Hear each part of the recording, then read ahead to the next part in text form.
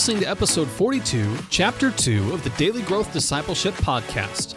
I'm Josh Havens. And I'm Chris Lamberth. And we're on a journey to learn what it means to live a lifestyle of discipleship. We're glad you're joining us and hope that as you set aside this time for God, that He would help you grow today in the everyday moments of life. And today we're continuing our conversation with Dave and Beth Booram about their book, When Faith Becomes Sight. Dave and Beth Booram are trained spiritual directors who now work to train other spiritual directors. Beth has written several books, including Starting Something New, Spiritual Direction for Your God-Given Dream. Dave is a graduate of Trinity Evangelical Divinity School and now continues his private practice in college and career counseling with Direction for Life. In 2011, they launched Fall Creek Abbey in Indianapolis as a place for individuals to step away from the responsibilities of life and reorient their heart to the loving heart of God. It's often hard for us to live as if God is actively involved in our lives. But have you ever paused to ask yourself why? Why don't you live as if God is an active participant in your daily life? I think it's because we don't think He's really there. We don't see Him. So we don't pay much attention to Him. Sure, we give mental assertion to theological statements like, God is omnipresent. We know in our minds that He is everywhere. But because we don't see Him everywhere, we don't live as if it's true. In fact, we may even begin to unconsciously believe that God isn't involved in our daily lives at all. But in this chapter, Dave and Beth help us to see the ways in which God is actively working in our everyday moments of life. How is the book structured? You've got the book structured in 3 parts, and then what are you trying to do in each one of those parts? Sure. Yeah, there's 3 parts to the book, and if you want to think about them, they are vantage points. They're perspectives. We're inviting the reader to look in 3 different directions. Part 1 is, here's what to look for. So what are some phenomenon you might look for in your everyday life that you could, in some instances you might overlook, but if you begin to open your eyes, perhaps you could notice them as a way in which God is speaking or engaging with you. And then part 2 is what we look through. And these are different lenses.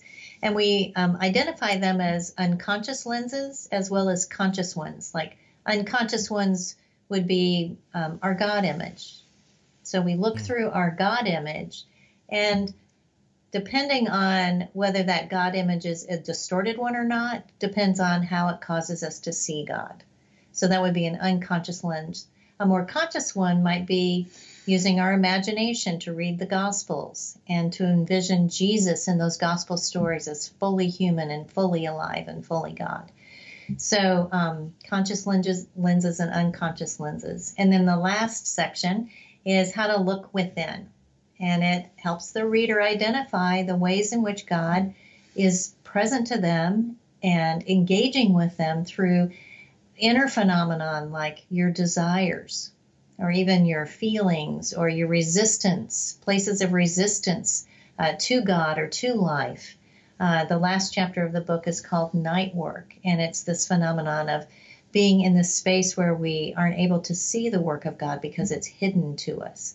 So how do we pay attention to those things that go on in our inner life that are ways in which God is engaging with us and wanting to invite us into a more intimate, loving relationship? Where does our lack of seeing God come from?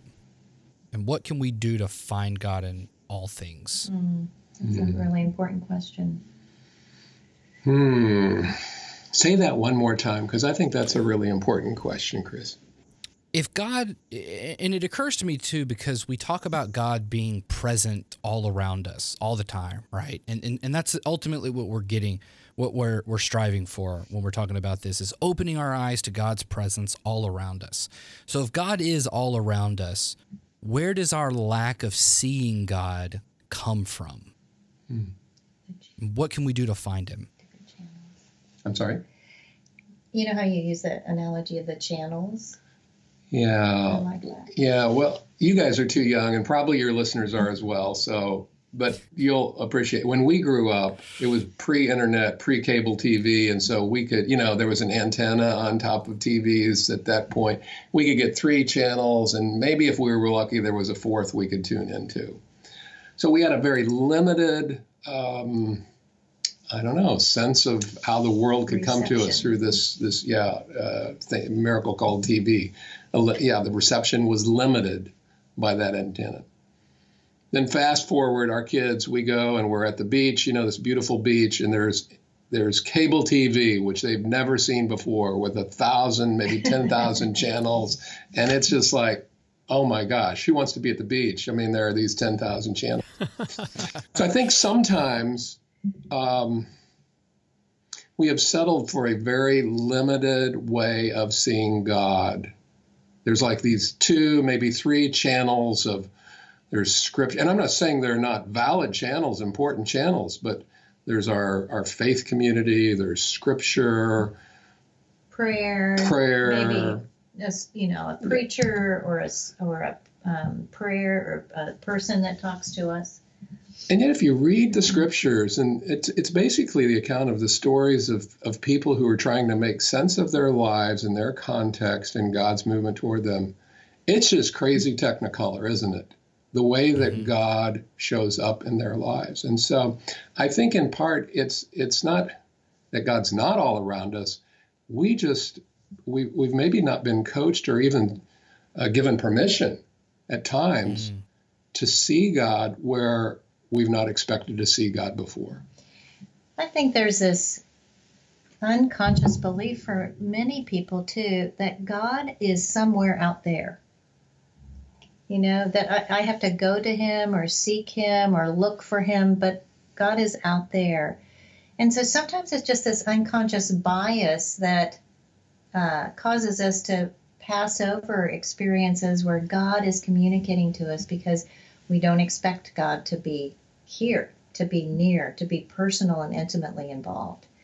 And I think part of it too is that our awareness of the complexity of life in our world has increased dramatically over the last probably century for sure. And I think as the world has become more complex and overwhelming to us, I think the idea of a God who created all of this and yet is also near to us, personal with us, intimately involved with us, that feels like a bit of a stretch. So I think that's some of what maybe gets in the way of us really believing and seeing and looking, and then even trusting our own instincts that I think that this phenomenon, this experience I just had, I think it's God speaking to me. Could some of this be maybe more of a Western problem that we face here in America, having come through the Great Enlightenment, where you see the rise in a lot of these deists who want to kind of push God away out to the remnants, where he's kind of set the world in motion and let it keep spinning while he steps back. And then we are kind of left to our own devices to figure things out. Is the lack of awareness that we have today maybe a remnant of our cultural upbringing that still kind of echoes what they did hundreds of years ago? I think it's certainly exacerbated by that.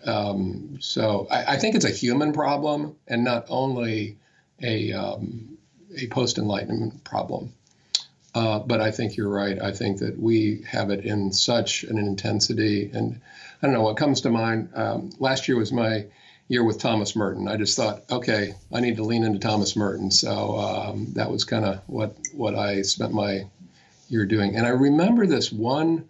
It is an introduction to one of his books. It wasn't written by Merton, but it was a reflection on Merton's life. And there were these 3 movements. There was what was described as pre-analytical naivety. And it's kind of the faith of a child, if you want to think of it that. There's a bit of this literalism, this concrete kind of, the way God is, the way the world works, that's very beautiful in a child. Then we all go through this phase, and I think the Enlightenment really jacked this up, of an analytical phase where we're just tearing everything apart and we're just trying to make sense of it. And it's like, kind of control it. I mean, if we can understand it, we can control it. Many in our time, that's where they stall out. Mm-hmm. What Merton did, and I think the invitation for all of us could be what was described as a post-analytical naivety. So it's not denying all of that rigorous thinking that we benefit. I mean, we're able to be on this screen tonight because of all of that just amazing thinking that's taking place. But to stop there and not move beyond and see the beauty, the wonder, the mystery, the music, the poetry, the heart, the love, all of those facets that could be lost. You've got to, in some ways, you've got to return to your first love, but you return to it as an adult. Mm-hmm. I don't know if we answered your question, but that was fun to say. I think it did. No, it's good because it actually, in some ways we don't think about it like that, but in some ways it makes it more beautiful to have all of that knowledge and yet still have that sort of unexplained. I mean, we can't explain it from one sense, and yet the awe is still not lost on us. And so it still brings us into that. And that's a pretty amazing thing. It is amazing. When we're talking about like recognizing these signs of God, you guys have a few things that I want to ask you about specifically in your first part. The first one, though, that you talk about in chapter 1 is called a shimmering attraction. This is one of those ways that God gets our attention and wants to show us. So what is a shimmering attraction?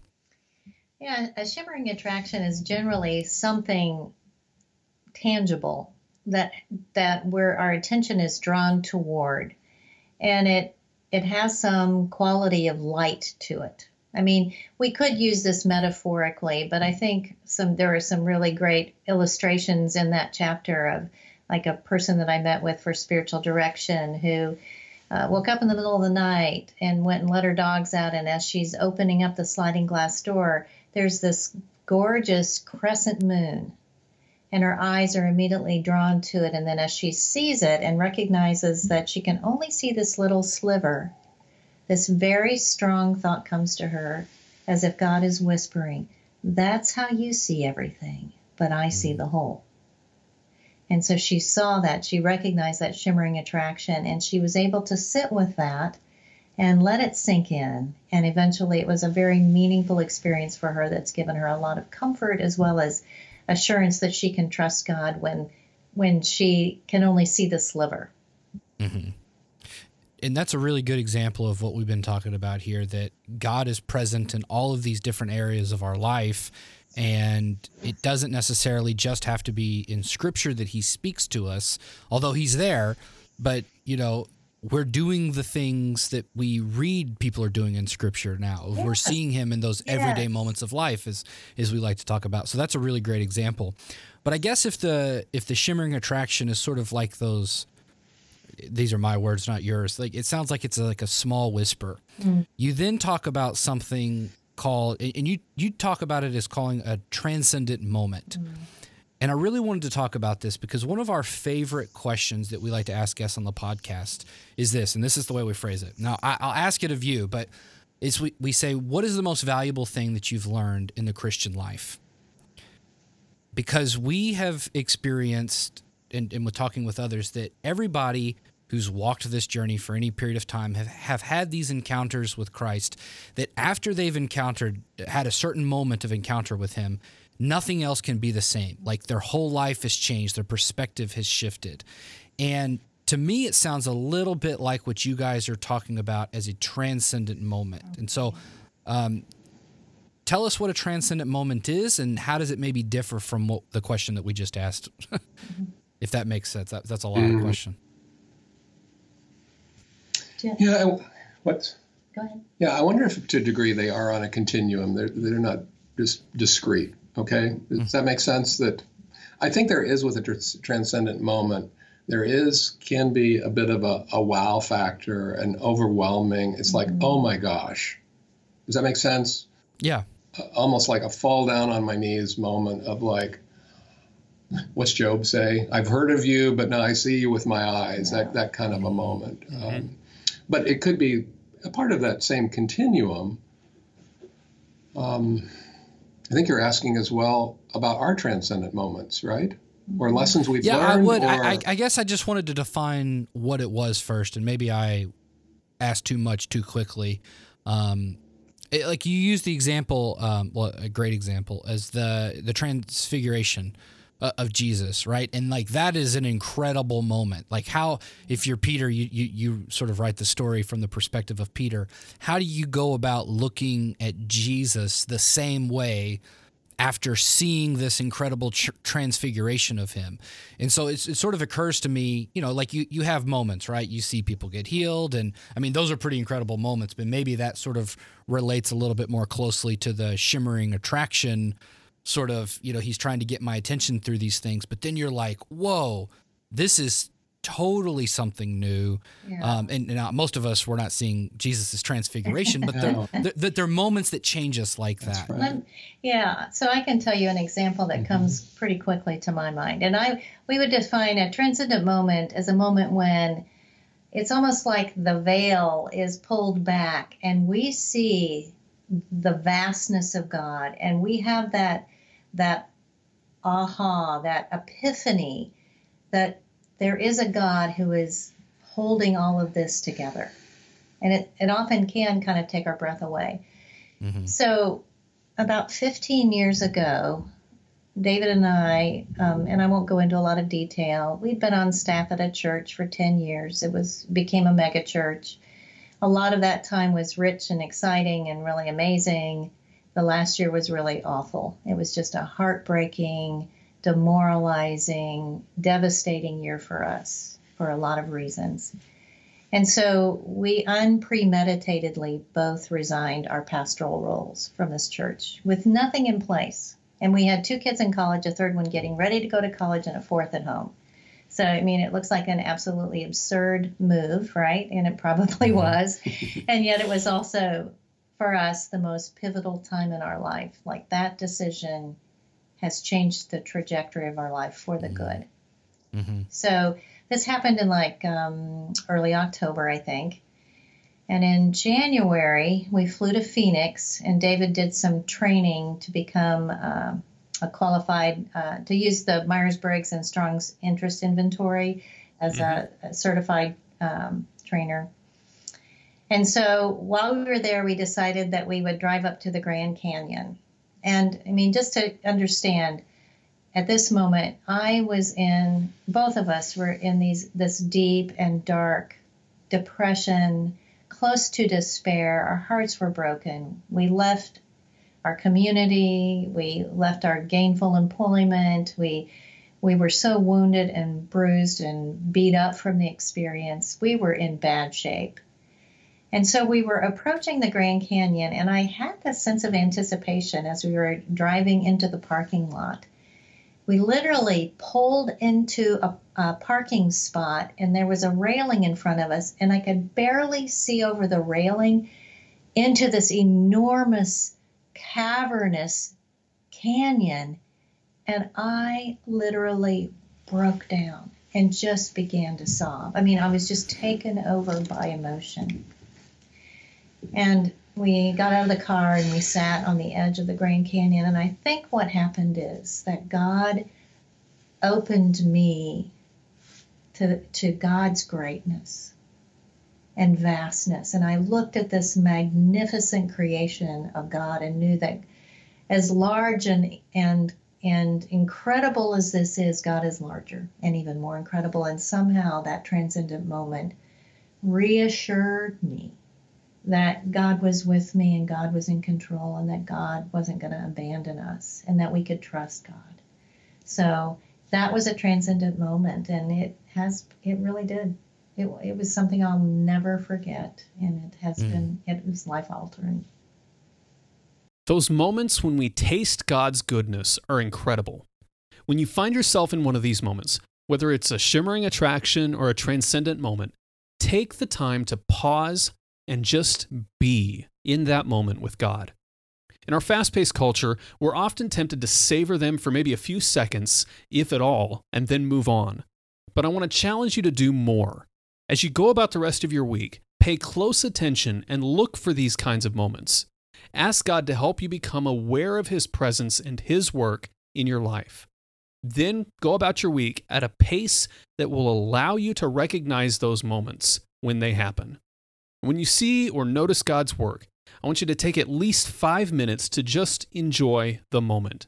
If it happens while you're stuck in traffic, pull over and take a moment to enjoy it. If it happens while you're having a conversation with another person, take a moment and invite them to enjoy it along with you. Wherever you're at, take the time to enjoy the moment of the presence of God in your life.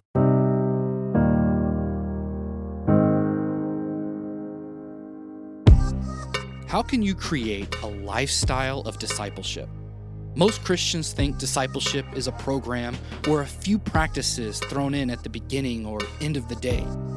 But we want to help you create a lifestyle where walking with Jesus throughout the day is not only possible, but natural. And we have a tool that's going to help you do just that.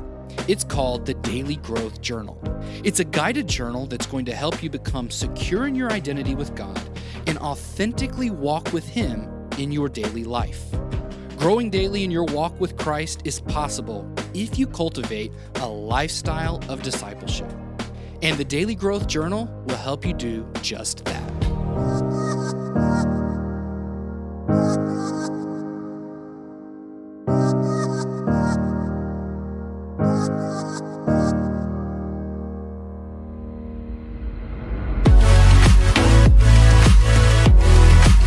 Thanks for listening to this episode of the Daily Growth Discipleship Podcast. To find out more about Dave and Beth's work, check out fallcreekabbey.org. Then check out the next chapter in our conversation, where Dave and Beth unpack how our view of God affects our relationship with Him. If you want to stay up to date on everything happening at Daily Growth Discipleship, go to dailygrowthdiscipleship.com and subscribe for free. You can also subscribe to this podcast on Apple Podcasts, Google Podcasts, and Spotify.